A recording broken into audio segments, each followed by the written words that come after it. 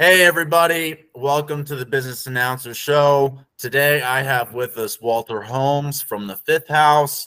He has a very interesting background, from being a colonel in the USAFR to, working in education, in public schools, to now, developing growth model assessments and doing business consulting, strategic planning, things of that nature. So, Walter, could you provide us some more insight into your background and your journey leading up to your current role at the Fifth House? Great. Good morning. How are you doing today? It was a long journey. In the late 1980s, which kind of shows my age, I lost a business I didn't really believe I should have lost. And I kind of went crazy. And I wound up writing a program because I had an interest in stock market investing. And it's called Wall Street Whiz. And in developing the program, it's a reenactment of the crash of 1929 from April 1st, 1929 to March 31st, 1930. Reason why I'm emphasizing that is because it can be found online now at www.wallstreetwiz.com. Wiz is spelled W-H-I-Z. And the reason why I mention that is because once I got into that development of the program, I'm now in education. It was marketed in public schools. And since 2002, it's been online, available for anyone to use free. And it's been used by high schools and colleges from around the world. Wow. Yeah, just gotta check the game out. I had a professor at a very distinguished business school tell me just playing the game is the equivalent of a semester at his school. And it's for 8th to 12th graders. So one of the points I wanted to make about that was that it's a different approach to teaching. It's modeling. It's basically a simulation. So when I got into that and began marketing the program in public schools, I realized that one of the major problems of education is the assessment of student development. I mean, basically, we use a standards-based assessment, meaning that all students have to come up to a certain level of proficiency in X, Y, Z at a certain frame. The problem with that is that many kids or the kids themselves have different and varying challenges to get there, which isn't part of the process that's used to measure how they're achieving their goals. My background in the military was I was very active in the Air Force's total quality management movement and the Human Resource Development Council for the Air Force as a whole. And that gave me insights into developing educational environments, environments of inclusion, training, in areas that I didn't think was really covered that well by public education as a whole. One of the things I wanted to emphasize on that would be the reference to a document called the Government Performance and Results Act, which is a document that basically allows organizations that receive funding from the government to justify the funding.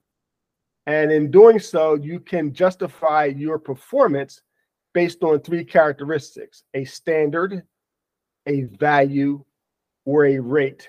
Standard obviously is what education uses, but I wanted to introduce a rate, which means a growth model student assessment approach. That's how it was done. That's how that whole process began, with emphasizing growth of development versus meeting standards along the way. In 2005, sorry, one more comment. Sorry, I don't mean to cut you off. I'm just, I wanted to mention real quick that I'm on the website myself right now, and I see, that you're able to work with supply and demand, inflation, interest rates, deficit, all inside of the game. Would you mind sharing more, about how you're able to culminate all that into a game, and how we could teach better if it were more fun? And to take you to be honest, you're absolutely right. There is an element of fun and enjoyment in stock market investing. I mean, just to give you a sample of what the program that the Wall Street Whiz program is, you're tracking 12 stocks of the period. And as an investor, you are given information for a week period of time in 1929 that was derived from the Wall Street Journal of the period and other financial periodicals. So it's the actual wording and the actual events that were happening in that week. And from that week, the students are then asked, what do you think the stock market did as a result of the information you just read? So they then make buy or sell stock for that week. And then the following week, all the stock prices will change to be appropriate for what it will reflect for the following week. So they can instantaneously see whether the stock market went up or down based on decisions that they made. And it's a start off with $100,000 in their portfolio. The program basically manages the portfolio. All you're doing is buying and selling the stock. And the amount that we ask someone to read is probably maybe a page of a novel, if you understand. And then you're getting all the information that you need for the week for the 12 stocks.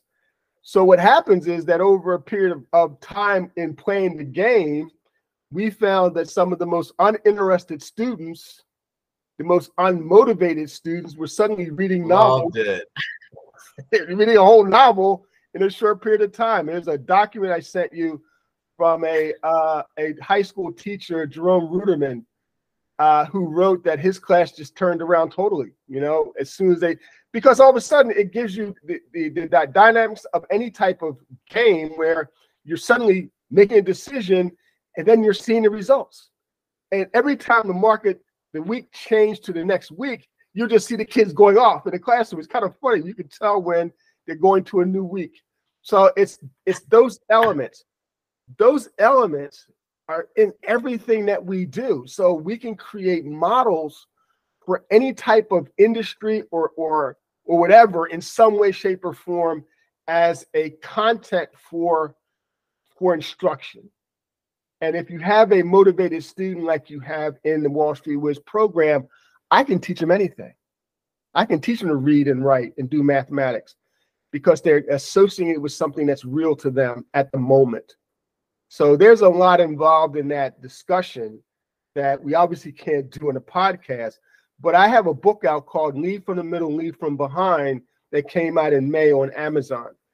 And it explains the concepts behind that, the fact that having a child be part of something that's tangible, that they can believe in, and you'll find that motivation will allow them to learn and develop in any way you want them to develop. So I guess very interesting. I had seen that is your most recent book. I am wondering what other sorts of novels you've had the opportunity to write and publish, and if they're also available on Amazon. I have a number 2 novel coming out probably next year sometime, but my only 2 published works are the Wall Street Whiz program, which I'm extremely proud of. I had a professor say that just writing that Wall Street Whiz program was probably a doctorate in economics. So you'll see it has workbooks with it. It takes the kids through basic understanding as a high school program, as a school program, and it would give you enough information so the student understand what stocks are, what buying and selling stocks means, all the things that you had mentioned about the growth of the market as a whole, industry factors determine how market prices will go up or down. They had to evaluate the impact of certain things on the various industries, such as the food industry or banking industry or telecommunications industry. And what made the crash of 1929 so interesting is because everything that was being introduced, the student immediately understood. A new product was coming out by IBM, where they knew what it was so that they could understand the impact of what it would have on the market at that time. And you can then translate that same understanding to a new product that's coming out today.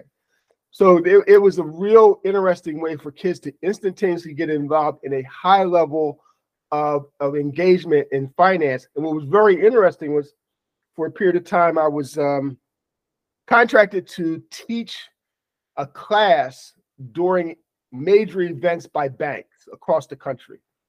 So when we did it that way, we had banking professionals and investment professionals around the room while the students in the classroom were taking the course. We're going through the process. Not once during that entire time did an adult come in first, second, or third. That's the most amazing thing. That is incredible. Isn't that something?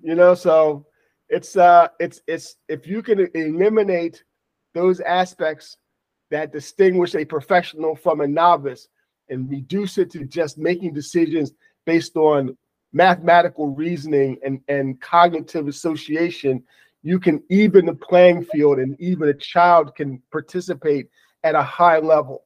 That's what this whole process is kind of trying to do. Yeah, and I think financial literacy is a big problem nowadays. It's increasingly being recognized as a critical skill. What components of a comprehensive financial literacy curriculum would you integrate into public school education if possible?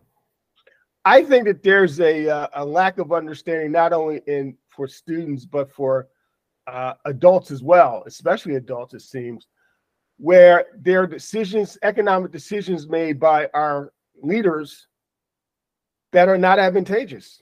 Like, what does a tax cut really mean when it will have a different effect on your quality of life going down the road, such as, wow,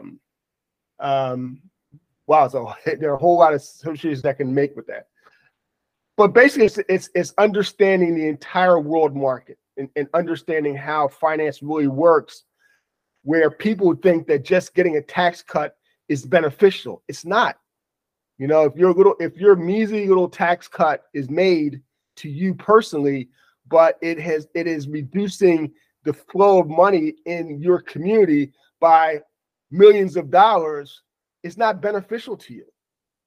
So you have to really be able to gauge what all of the financial decisions being made have as an impact to you personally. Like right now, our debt is going up tremendously. And in the end, if the tax cuts are being made as drastically as they are and they continue this way, we have no revenue coming in to pay that debt.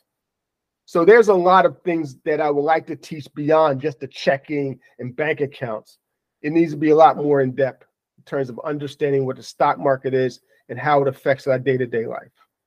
Right. I mean, financial literacy isn't just about managing personal finances. Right. It's also, broader economic concepts. How do you think public schools specifically, ones with limited resources, how can they strike a balance between teaching practical money management skills and fostering a broader understanding of economic systems as a whole?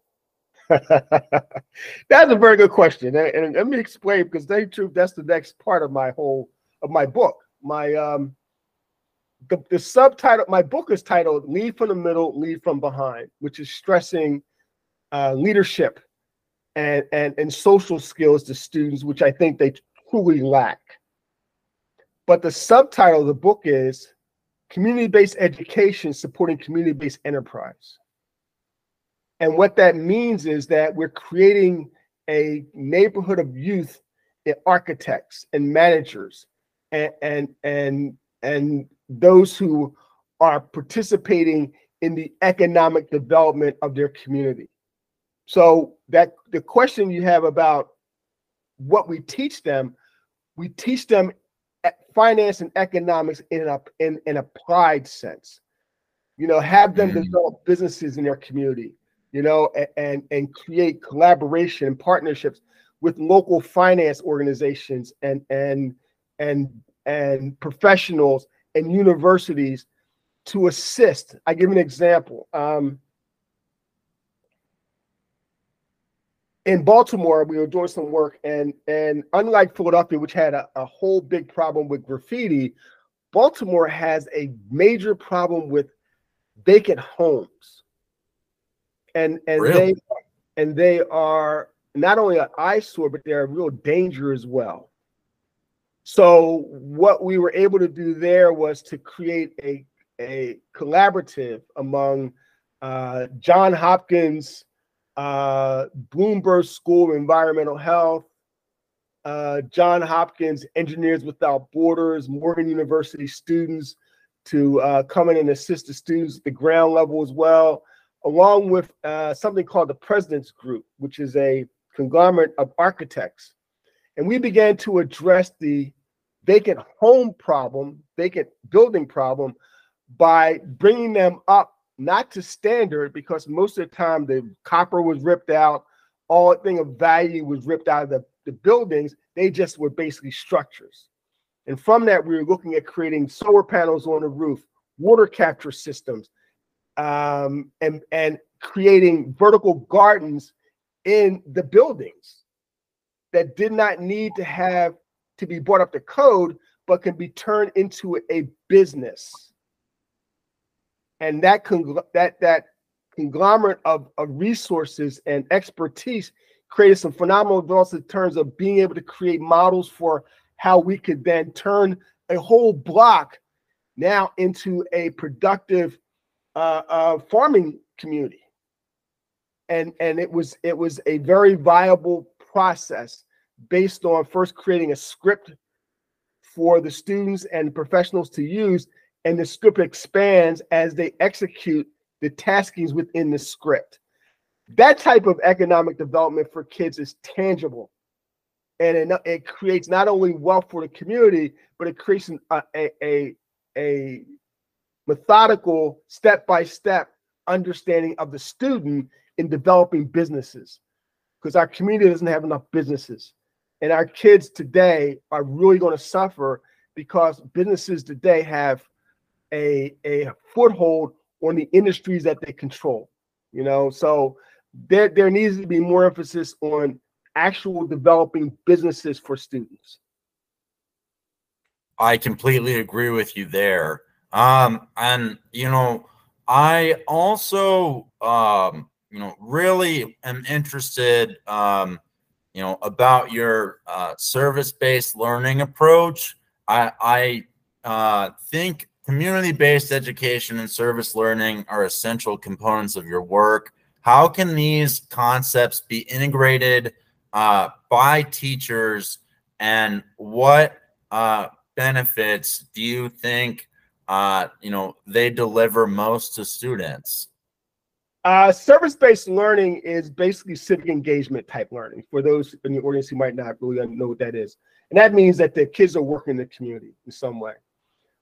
There's a transition where it's not typical for educators, school teachers, to understand how to make that link. It's probably better for people like project managers to take that part of it. You know what I mean? So it's hard to explain how to get teachers involved in that. What we're doing is the Fifth House, my company, is launching something called The Village. And The Village is actually a platform for community-based education. So if there was someone within your audience who had access to maybe a group of churches in your community who wants to bond together, or community centers, or just concerned adults who open up their homes to kids in some way, we could create a community-based education system, because our system is web-based. So from someone reaching out to you and saying, we would like to create a community-based service learning system in our community, you contact me to do that, we can set it up and they can be operational in a few weeks. And it's all web-based, so it allows us to not only develop students in a very orderly way, where we can determine the progress of the student over time, but it also supplements the volunteers, because it teaches them professional skills as well, which we're becoming a skills-based society. And their participation in helping students in community and locally can benefit their resume on the back end as well. So that would be my answer, would be to create a entity of itself within the community, and then we could provide assistance in that in some way in terms of structure. Like, what are the programs you want to have, the teaching type of things you want to do. I give you an example. I talked about vertical garden systems. That's under STEM. We talk about developing leadership skills. We also talk about developing a local policing plan, where there's a collaboration between the police and the community, and it's a whole structured activities or group of activity that the students go through. At the end, would have a community policing plan. There's an emergency management plan as well, where the community can prepare for emergencies like the pandemic we just went through, where they would have a series of events that they would go through from the computer system, and then they basically now have a local emergency management crisis response plan. We're looking at ways that we can renovate homes, make relationships with the population in terms of health studies.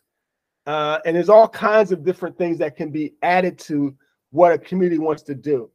The service learning program itself, we're modeling after the United Nations 17 Sustainable Development Goals. And out of those 17 Sustainable Development Goals, there are quite a few sub-goals. And everything that the community would be doing under the system would be in some way contributing to one of the goals that are listed in the UN's 17 goals. So they can begin to be part of a world community in developing sustainable development strategies. Wow. I'm impressed. You've got a lot going on, man. I think you're doing really good work, and you are benefiting the community in a lot of different ways. Thank you. I guess, to finish off our interview, could you, give us a little bit more information about your mission and vision for sustainable development initiatives in the future, and also maybe give us a little bit of insight into what you're working on as your next book? Cool. Okay. My goal right now is to basically create a system across the country of sustainable development, local sustainable development initiatives, service learning, in essence, and allowing any community who wishes to participate basically just create a vision for themselves. That starts off with the community itself going through a strategic planning process that we take them through. And most of the time that's done, it's like, okay, people will come into a meeting, they will talk a lot about what they want to do, everybody gets fired up, and then they walk away. With our system, that fired up part is when they get assigned what they're going to be doing. And then they go to the website, they'll have their name and login information set up for them, and it will detail what they're being asked to do. We create teams so that the students and the local students can get involved, and they begin to understand through repetition the skill sets, the professional skill sets needed to basically solve community problems. What is a baseline? What's a trend analysis? Conduct a feasibility study. What's a needs analysis? What is systems theory? And all these type of things that are part of a research study become common knowledge for these kids, where after a while they begin to understand how to look at things correctly and to analyze, and then to be able to take action to solve the problems in their communities. So that's the goal behind this. And because it's web-based, it's immediate. So for a community to get in touch with us and say, hey, we want to do this, we can basically do the whole thing by Zoom or over the phone and create that whole thing for them virtually. I want to see how we can get more involvement locally at the grassroots level of our basic problems in America. and the world, actually, where we can create micro initiatives that can come together to create big things or big changes. That's the only way it's going to happen. Right now, I hear too many people say that they're going to go in someplace and do something, or decisions that they make are making the big difference. When our society is based on us as a whole, individuals working together to create solutions, and we've gotten further and further away from that. So that's my goal in the future. Getting kids involved. My belief right now is that the kids' future are screwed. Excuse my language. They are. There's no future for many of the kids today. And ones who have economic challenges, it makes what they want to do almost impossible. So we have to create something that's a bridge for them. One of the things that we have in our system is a criteria for kids to develop within the system. There are 5 levels of achievement we have right now. If they're doing level 3, they're doing high school level work in the community. If they're doing level 4, they're doing college level work in the community. If they reach level 5, they're doing graduate level work in the community. I have kids who are doing graduate level work, and they're in high school. So you can get this done. We can do this. And what makes that so cool is that when a kid gets and maintains level 5, they've demonstrated they can do anything that we ask them to do. We pay for their college. We give them that job that our partner corporations have available for people who are qualified to do it. Because what they've gone through in the community locally, they have demonstrated their ability to be able to succeed in that new environment. That's where we're trying to get to. So that's the goal. Yeah, and I guess as a last question, just to follow up, if a corporation would like to partner with your organization, how is the best way for them to do that? Well, right now we're just setting up in a lot of areas. My website is thefifthhouse.com. That's www.the house house.com. And if they go on there, they can push on contact us and just write to us and ask to be a participant, and then we can begin to exchange information from there. That would be enough for now in terms of the initial contact. From there, we would send you information on what the system is, what we're trying to do, and then you can decide how you can participate as a corporation. The corporations are very important. Like actually I met with one yesterday.